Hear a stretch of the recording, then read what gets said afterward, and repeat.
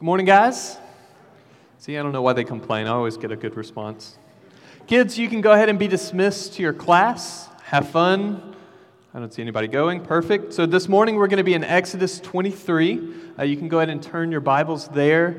And before we get started, a few announcements for you guys. One, we have a night of worship, and that's going to be tonight at 5:30. It's at the BCM house. If you don't know where that is, it's right up the road. You pass the Dairy Queen, and it's on the right. So it's about 5 minutes from here, super close. We're going to have a special time of singing, worship, praying as we praise God together. And second, prayer gathering. We've got that next Sunday, and that'll be at 9 a.m. here right before the service. So it's always also a good time. So this morning we're going to be continuing our look through the book of Exodus. And to catch you up, we're in the middle of a section called the confirmation of the covenant, right? So the people of Israel, they have been redeemed, they have been brought out of Egypt. The Exodus has actually already happened, and they are gathered together at Mount Sinai so that they can get the rules of the covenant, so they can come and worship God and see who He is, right? And the promises that we see given in this passage is nothing that is new. It is something that we have seen already. It's the repetition of the promises from Abraham, and it is this preparation that they are being given to receive this blessing from God, this relationship with God, because this is what they are getting, right? It's more than just a stake of land. It's more than just prime real estate in the Middle East, but this is a place where they can go and dwell with God forever, right? So I'll go ahead and read the passage, I'll pray for us, and we'll get started. So Exodus 23, verses 20 through 33, should be on the screen behind me. Behold, I send an angel before you to guard you on the way and to bring you to the place that I have prepared. Pay careful attention to him and obey his voice. Do not rebel against him, for he will not pardon your transgressions, for my name is in him. But if you carefully obey his voice and do all that I say, then I will be an enemy to your enemies and an adversary to your adversaries. When my angel goes before you and brings you to the Amorites and the Hittites and the Perizzites and the Canaanites, the Hivites and the Jebusites, and I blot them out, you shall not bow down to their gods, nor serve them, nor do as they do. But you shall utterly overthrow them and break their pillars in pieces. You shall serve the Lord your God, and he will bless your bread and your water, and I will take sickness away from among you. None shall miscarry or be barren in your land. I will fulfill the number of your days. I will send my terror before you, and will throw into confusion all the people against whom you shall come, and I will make all your enemies turn their backs to you. And I will send hornets before you, which shall drive out the Hivites, the Canaanites, and the Hittites from before you. I will not drive them out from before you in 1 year, lest the land become desolate, and the wild beasts multiply against you. Little by little I will drive them out from before you, until you have increased and possessed the land. And I will set your borders from the Red Sea to the Sea of Philistines, and from the wilderness to the Euphrates. For I will give the inhabitants of the land into your hand, and you shall drive them out from before you. You shall make no covenant with them and their gods. They shall not dwell in your land, lest they make you sin against me. For if you serve their gods, it will surely be a snare to you. Let's pray. Father, I thank you for your word, and I thank you for what you've given us. And I just pray that you will speak to us this morning, that I will get out of the way, and that we will listen to you and what you have said. And I pray that out of all these things that we will form to your word, that we will listen to your word, that we will become more like you and do as you have commanded us. I pray in these things. Amen. So the main point for this morning is that God blesses those who are faithful and obedient, and those who transgress or rebel against him will be destroyed. Right? And this kind of comes with a big caveat that we'll get into later, but it's important to see that the covenantal blessings are here. Right? It's not like a one-for-one trade. It is God is doing these things for Israel, and they in turn must worship and be with him. Right? And the success of all of this, the people of Israel, it depends entirely upon God. It depends on him to conquer the land, to bless the land, to continue to provide for them. And it is not dependent on their military ability or their strength or their power, right? Because they are going from wilderness to nothing to conquer bigger nations with walls and means of warfare. Right, and there's two ways that we actually see this take place. The first is the angel who goes before him, and the second is the very act of God fighting for Israel. Right, so look with me at verse 20. This physical representation, this angel that we see, right, that he sends on the way, is not something that is new to Israel. We see the burning bush, we see the cloud, the pillar of fire, the angel that Moses met along the way back to Egypt. This is something that we see time and time again, this physical representation, this presence of God being with his people. And now the difference between these examples that we have, the cloud, the other things that we've seen, and the angel is the actual purpose of his presence, right? The cloud was a reminder that God was still with his people. He was shade, he was direction, he would comfort them in the desert and in the wilderness. But the angel was there to protect them. He was to fight for them and to lead them to this promised land. And this is not in a passive sense either, right? The angel, think about it like they're police escorts, kind of like when you walk across a parking lot holding your parent's hand, right? Helps you keep from danger. You don't get hit by a car, that kind of thing. And this angel warrior, this one that God has sent for them, led the way entirely until they got to the promised land. If they were going to meet danger, they were going to meet this angel first, right? And the angel that we see has a couple of different identities that we see. A couple of them, some people think it could have been Joshua. Doesn't make sense because he stresses that this is an angel. Some people think it could be Jesus himself. This is a possible explanation, but again, we see that this is an angel, right? It says clearly that this is an angel that they were sent, and likely that this was the angel that we see at the beginning of book of Joshua, right? As Israel comes into the promised land, they meet the commander of the Lord's army, and he speaks for God. He speaks with God's words. His power, his authority has been given to this angel. And that's what we see in verse 21, right? It says, "Pay careful attention to him and obey his voice. Do not rebel against him, for he will not pardon your transgressions, for my name is in him."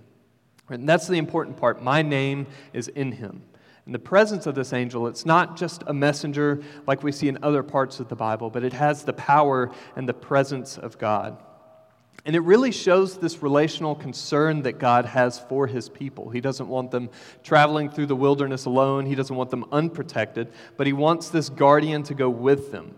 And this was not just meant to be a weapon that they would wield against the Canaanites, but it was a constant reminder that God was with them to help them through this.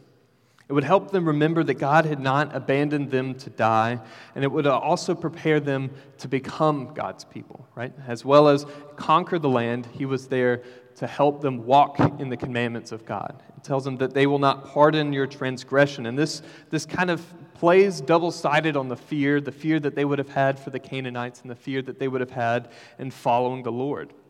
Imagine waking up every morning to get back on your hike, crossing the desert, knowing that you're going to war, but not having any way to fight these people. That would be terrifying unless you had the divine power of God who conquers everything. And this is the kind of power that we see from the angel. This was the purpose of the angel, so that they could become the people of God, right? This is something that we have seen. If we look back to Exodus 6, he is not taking them just to a new place, but he is taking them to be a new people. He will be their God, and they will be their people. And this is what's going on here, right? We continue looking at verse 25. We start to see some of the terms of the covenant. He says, "You shall serve the Lord your God, and he will bless your bread and your water, and I will take away sickness from among you. None shall miscarry or be barren in your land." And this really spells out the terms of the covenant in kind of a simple way. That God conquers, he takes over, he will bless Israel, and they must in turn worship God, doing all that he commands, not bowing down to other gods, but worshiping him as the one true God. They would be blessed in a land that would always provide. They'd have plenty of water, no sickness, easier childbearing, right? They're told that they will not be barren and there will be no miscarriages.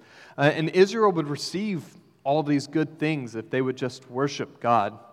And the view of this view of the covenant can kind of come across transactional at first. Makes it look like a business deal almost, like, I will give you this many acres if you will give me this much worship. But that's not the case that we see here. And if we kind of dive into the different aspects of the covenant and what God has already done and continues to do, we see the opposite. Right? So the love God has for his people shows that this is more than just business. God has already done so much for the people of Israel. At the beginning of Exodus, they were slaves, they were beaten, they were put under cruel work and punishment, and God led them out of Egypt. He heard their cries, and he led them out into a place where they could be with him. They were clueless of who God was. They didn't worship him as the one true God. Likely they believed in Egyptian gods or kind of fell into that camp. They didn't know who God was. They were clueless of his name. They just had a remembrance of him. So he was not under any obligations to free Israel from this slavery, from their bondage. But he did this anyway because of the love that he had for his people. And he continues leading them and bringing them to a better place. He shows that he alone is worthy of their worship and is teaching Israel this. Right? This is true because of, one, his goodness that we've already kind of spelled out in redeeming Israel and setting them free, but also it's true in just his military might. Right? It's kind of a weird thing to think about. We spent a lot of time with this when we were going over the plagues, but the purpose of the plagues was for God to show that he is better than Egyptian gods. He is better than the strongest people out there. And this continues to be true in this passage, right? He's doubling down. He's saying, I'm not just better than Egyptian gods. I'm better than the Canaanite gods. I'm better than these vain idols you worship, these things that will pass away. And he's planning on reminding them of this once again. And he also shows that he is the one God over creation. Right? All of these acts of creation that we see in the plagues is something that kind of gets repeated when we go into the promised land. He promises that he will use hornets. Right? He uses the very act of creation. And if you go to the story of Joshua, where they actually take it in Joshua 10, when Israel finally gets to the promised land, he sees that God sets the very sun still. He makes the day pause. And it's told that more people died from hail that day than they did from the sword. He shows his power over creation as the one true God, and he shows his worth. So the covenant that he is giving them is good and right because it is the only covenant that they can make with God. He is the only God to make a covenant with, right? We also see that the laws that they are given was given them to make them a good nation. The laws from God, they were just, they were righteous. It would have made them into a generous nation. It would have made them into a good nation, one who followed God and loved his people. And it was helping them live up to this expectation that they had of being God's people. It isn't that they were just given them to blindly follow, but they were given them so that they could become more like him and be more in the image that he designed them to be. And this kind of reminds me when I was younger and I'd go to the grocery store with my mom. You know, she gives you that little talk before you get out of the car. She's always gave me the same one. Better not embarrass me before we go into the store. Every time. Can't say that I held that true, but what we see here is something similar to that. It sounds silly, but the covenant was meant to help direct Israel so that they could be God's representatives on earth. And this was a huge blessing that they were already given. Much less from the land and the good things that God promised, but they were promised that they would be his representatives. And this alone shows that the covenant was worth it in just this blessing. It was designed so that they could bring God's glory to show the nations who God was, why he deserved to be worshipped, and why he was better than all the other gods. And it was through this covenant faithfulness that Israel would show the nations who God really is. And this covenant with God was meant to usher them into a relationship with him. Part of the reason we see that they start getting these commands and this obedience is being desired is so that they can have a deeper communion with God. And this makes sense when you have a relationship and you start building that relationship. More things are to be expected of you, right? When you first start being friends with somebody, you don't have a whole lot that you owe them. But the deeper and the deeper you come to know somebody, the more things that you are expected to do. Right? This is true when I first got married, when we first started dating, right? I didn't have anything that I was responsible for, but now I help take care of the house, remaining faithful. And in this same way, to be God's people, to be in this deep fellowship with God, Israel was expected to be faithful. And like the people of Israel, we must also be walking in this obedient faithfulness with God. If God has already made you to be His people, you have to live up to that expectation of what He has given you. And we see this in other passages. Turn with me to 1 John 1. I'm going to start in verse 5.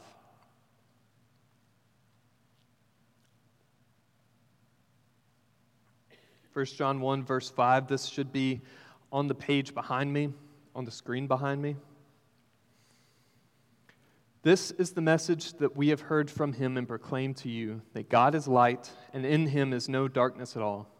If we say we have fellowship with Him while we walk in darkness, we lie and do not practice the truth.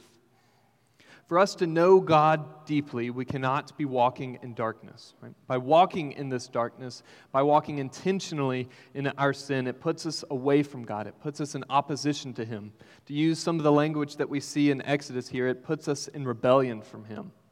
And we see that this comes as a warning. Right? Not to walk like the Canaanites, not to be like the wicked transgressors who God cannot forgive, and to not be in rebellion, but to walk alongside Him. And we see some of those good things that He gives us. He gives us Himself. He gives us not just a place to be, but He gives us a relationship with Him. And if you don't know who God is or you don't believe in Him, then like disobedient Israel or like the Canaanites, you are walking in rebellion. You are walking towards destruction because He cannot forgive transgressions, right? But like Israel, we have an advocate with the Father. We have a guide, a guardian, a protector in Jesus, like the angel, one who went before us to fight and to conquer our sin, to conquer our bondage and our death, so that we can stand before God and come to know Him deeply, so that we can truly follow His commands, so that we can live in communion with Him. And if this is true, if you don't know of these promises or these blessings, that we'd love to talk to you after. Some of our elders and myself will be off to the side. We pray that you will come and find one of us. But the uncomfortable truth is that this also applies to those who know God. That because we know Him, because we have His commands, we can still walk in our own sin. We can still walk in darkness. And before we continue on, I want to kind of jump back into 1 John, picking it back up at verse 7. This is the good news that we have for those. But if we walk in the light as He is in the light, we have fellowship with one another. And the blood of Jesus, His Son, cleanses us from all sin. If we say we have no sin, we deceive ourselves, and the truth is not in us. If we confess our sins, He is faithful and just to forgive us our sins and to cleanse us from all unrighteousness. If we say we have not sinned, we have made Him a liar, and His word is not in us. My little children, I am writing these things to you that you may not sin. But if anyone does sin, we have an advocate with the Father, Jesus Christ the righteous. He is the propitiation for our sins, and not for ours only, but also for the sins of the whole world. And by this we know that we have come to know Him if we keep His commandments. Whoever says, I know Him, but does not keep His commandments is a liar, and the truth is not in him. But whoever keeps His word, in him truly the love of God is perfected. By this we may know that we are in Him. Whoever says he abides in Him ought to walk in the same way in which He walked. And so the warning of Israel should be a warning to us that if we have failed in worshiping God, if we are guilty of trying to replace Him with vain idols or other gods or, acts of creation that we prefer over the Creator, if we try to replace Him with something lesser, that this is the glory, the grace that He has given us, that we have a stand-in, we have Christ who will forgive us of our sins, that we have to confess what we have done and that He will cleanse us with us and help us continue to walk in this. Now, the reality of this passage and kind of where some of the tension comes in is that we know that Israel, how the rest of the story goes, right? They go into the land, they take it, but they quickly fall short of the decrees that God has given them.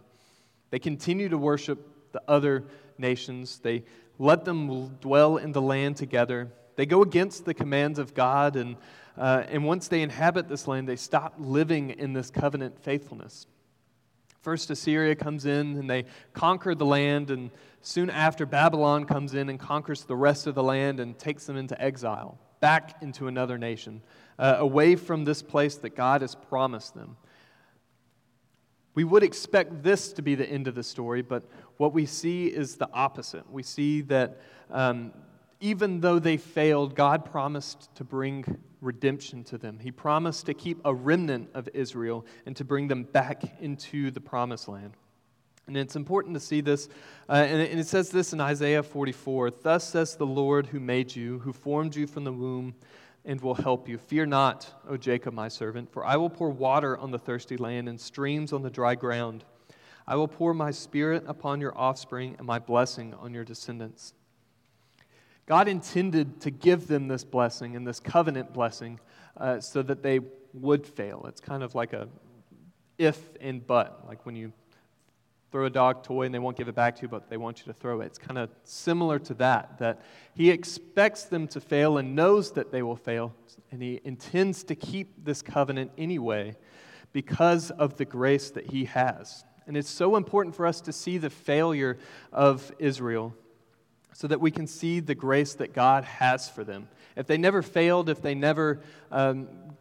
were never forgiven by God, then we would never have Jesus. He never would have given His promised Son and His Redeemer that He said He would. And that's the God that is given this covenant. This is the God that we worship. This is the God that Israel was intended to be faithful towards. And that's what makes it more than just a business-like transaction.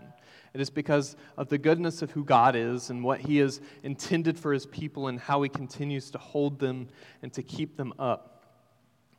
And for those who do not know God, it is important that you see these warnings, that you don't walk in the same way that the Canaanites walked, that you understand that He is more than just vain idols that we can worship. And for those that know God and still struggle in our sin, it is important to know that we have the work of Jesus, that He has gone before us, that He has died and lived for us so that He could cleanse us from our sins and that He can continue to help us walk in fellowship with God. Like the angel who went with Israel, He continues to go with us. He continues to protect us and to guide us in all the ways that He is laid out for us so that we can be obedient to His command, so that we can have the blessing of fellowship with God and all the things that that means for us. And so before we enter a time of communion, before we go to the back, we ask that if you do not know God already, we ask that you skip communion, that you come and find somebody to talk to. I'd love to talk to you about more of who God is and what He means, and we ask that you just skip it this time.